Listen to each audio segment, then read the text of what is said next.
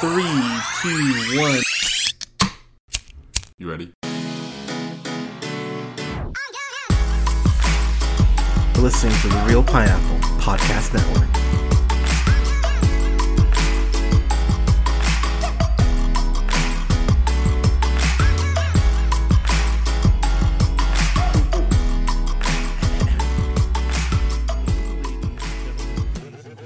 This is the Real Pineapple. This is your humble host Hunter here. Hope you're having a great night, day, weekend, whenever you're checking this out. I've got a review for Love Gets a Room, which stars the horribly talented Clara Regard, who you probably know most likely from Black Mirror, but then she was also in this horribly underrated film called Teen Spirit, which if you have not seen Teen Spirit, watch Teen Spirit. It fucking rules. But she was also in I Am Mother. I'll talk about her in a moment, but this also stars Fredia Walsh-Pilo, who you know from Coda. He played Miles. He's great in Coda. He's fucking Alfred the Giant on Vikings. He was great on there. And my favorite role is Connor on Sing Street. Sing Street, one of the most underrated films in the last decade. If you've not seen Sing Street, you need to watch Sing Street. It fucking rules. But this movie is directed by Rodrigo Cortez, and Rodrigo Cortez directed Ryan Reynolds and what I still think is a top 4, if not a top 3 performance from Reynolds in that film Buried. That movie's incredible. If you've not seen Buried, pause this review. It's okay. I'll be here. I don't ever leave. But you, but pause this review. Go watch Buried and then come back, because Buried's fucking incredible, and that's a god tier performance from Ryan Reynolds. He's great in that.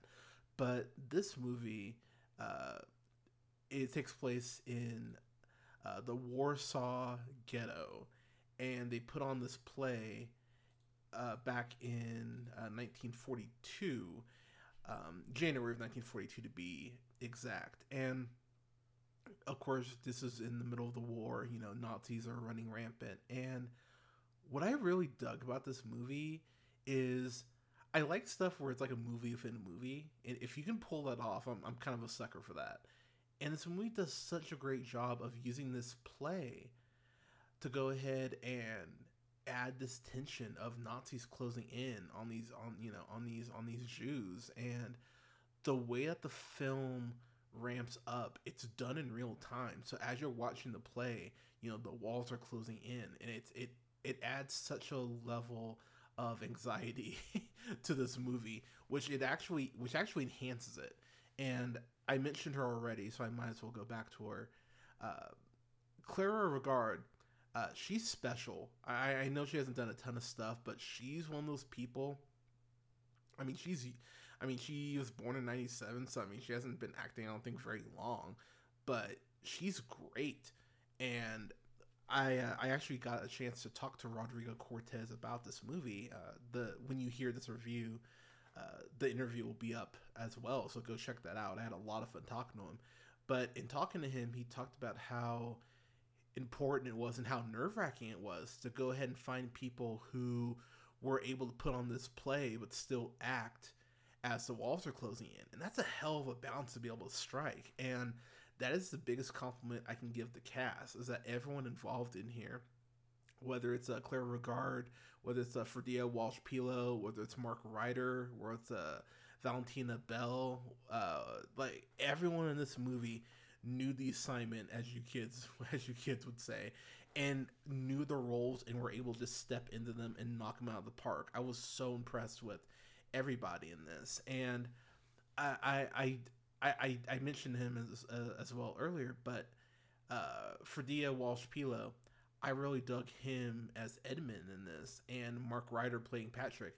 It's a classic tug of war between Stefcia being torn between two guys. She has her partner, who is Edmund, and then Patrick is the guy she used to date, who's kind of a jock, kind of a dummy, but at the same time, he's kind of making that last push, because maybe there are some unresolved feelings there. And what I appreciate about this movie, I know I mentioned the play aspect, but I'm a sucker for a good play. And all of these numbers, this is based on an actual play. And the fact that everyone in this movie was able to pull off the play aspects but still do their jobs, I went, hell yeah, this is fucking awesome that this is feeling so effortless. I haven't mentioned him yet, but Henry Goodman plays this guy named Zyberman, pardon me, and he's such an asshole. He thinks he's very much the older guy of, I've lived longer, so I know better. And the way that him and Steph Shia clash on stage, especially, is really fun. It's a nice juxtaposition because Steph Shia, she very much knows what she wants, and even if she doesn't, she wants to be given the chance to learn what she wants. That's the big thing with her. And when you find out why she's in danger outside of the fact, fucking Nazis, there's something involving money, and I'll just leave it at that. But the way that storyline plays out too, that adds another layer of anxiety where I'll sit there going, oh wow, that's not good at all. Like, that's actually quite terrible, and that kind of screws you actually. There is a shot that the film actually opens up with Steph Shia going ahead and walking to go ahead and put the play on, and that is one of my favorite shots or favorite sequences of the year, because it's just this amazing tracking shot for like a solid 5-6 minutes, and it's just her walking, but it's you seeing how her day-to-day works. And that's when the play, like, it gives you a great sense of the timing and how the film's going to use time, use the real time aspect. It's done horribly well, and I absolutely love that. I love that freaking shot. But it does a really great job as well as setting the tone. And that's something it's very similar to Jojo Rabbit in that sense, where, yes, is this play funny at points? Absolutely. Will you find yourself, like, probably humming some of the numbers? Yeah, absolutely. But like Jojo Rabbit, it never forgets to remind you about where you are and what you're witnessing and the time period they're in. It never lets you forget that. And the film is actually much better for that. It leans into that in the best way. I was very impressed with how that was handled. There is a monologue in this movie, and I won't spoil like what the context is or who says it, but it's a scene of tension. That's what I'll say. And the way that monologue works out and the way that the tension ramps up in that moment is some of my favorite tension all year. It's dark, it's brooding, it's terrifying. When I get nervous, I like almost make like a fist, like a soft fist using like my fingertips. I'm I'm kind of stretching my hand, and I was doing that as I was watching this. I was sitting there going, "Oh, okay, I don't like this. Please make this stop." But it's such a well done scene, and like I said, the tension is palpable in that moment. There is this there's this conversation that Steph Shia and Ada have outside, and I don't want to spoil it, but I'll just leave it there. And it's one of those conversations where you go, man, I really don't like you. It's one of those conversations that you have with someone you go, I might be able to be civil with you, but if I get a chance to kick you down a flight of stairs, I probably would. Like I said, Steph's just very self-assured, even when she's going through these big changes. She believes in herself to make the right decision.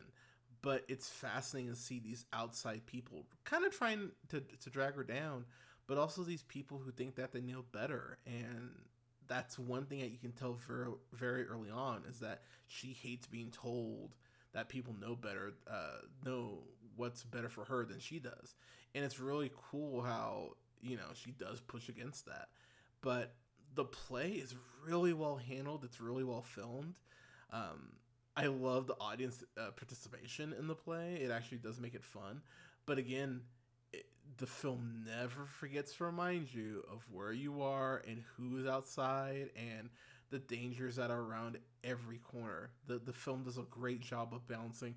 This would feel overwhelming, I think, for a lesser director, because there are quite a few plates that this this film is needing to spin, and yet it does a great enough job of balancing each one that you go, oh yeah, this is working for me. I really don't have any complaints about this. I thought this was just a great flick, and it's a great historical drama as well. This is a solid A for me. I really enjoyed this, and this is something that if it gets a physical release, that would be cool. But I'll end up getting this on digital. It's a great film, and if you're a fan of historical dramas, like if you wanted. If you wanted War Horse, but you wanted it to be much better, watch something like this. This is actually really good. I would highly recommend this. I think this is good shit. But yeah, check out Love Gets a Room. It's really great. But yeah, everyone, Love Gets a Room. Have you seen it? What'd you think of it? Let us know in the comments. You can follow yours truly on the Twitter, on Instagram, and oh my God, it's TikTok. There we go. At J Hunter Real Pineapple. You can follow me on Letterboxd at Black Shazam. Don't forget to like, share, subscribe, and rate the podcast. It definitely helps us out. You can find us on SoundCloud, Apple, Google Podcasts, Podbean, Stitcher, iHeartRadio, Spotify, Amazon Music, TuneUp, and Samsung Podcast at The Real Pineapple. You can go ahead and just search us on YouTube at The Real Pineapple. That's REEL Pineapple. And go ahead and find our channel there. Subscribe.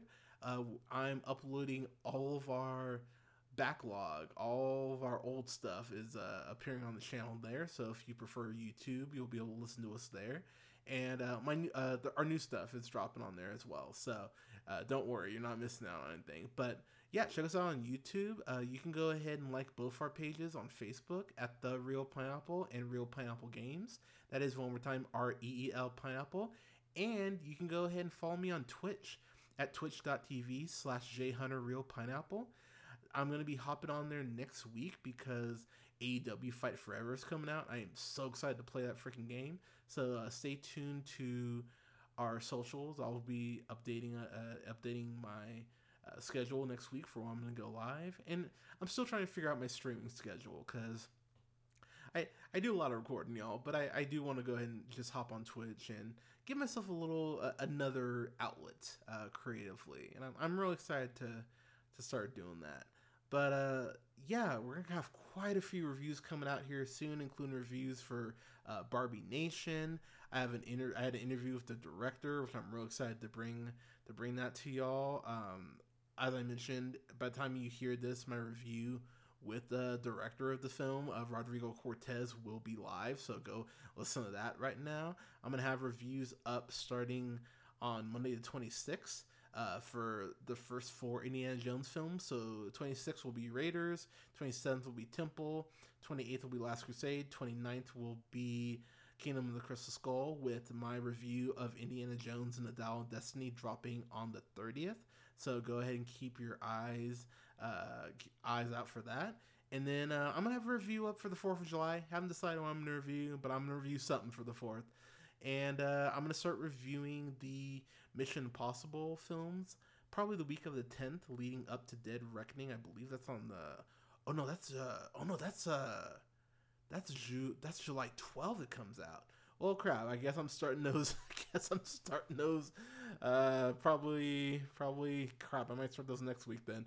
But I'll have reviews for all the Mission Impossible films I haven't reviewed. I believe I reviewed Fallout. I think that's the only one I've reviewed. So I have reviews for all the other ones. But I'll keep you all updated on that as well. But everyone, thank you so much for listening. Stay safe out there. Take care of each other. Stay cool. And we'll talk to you soon.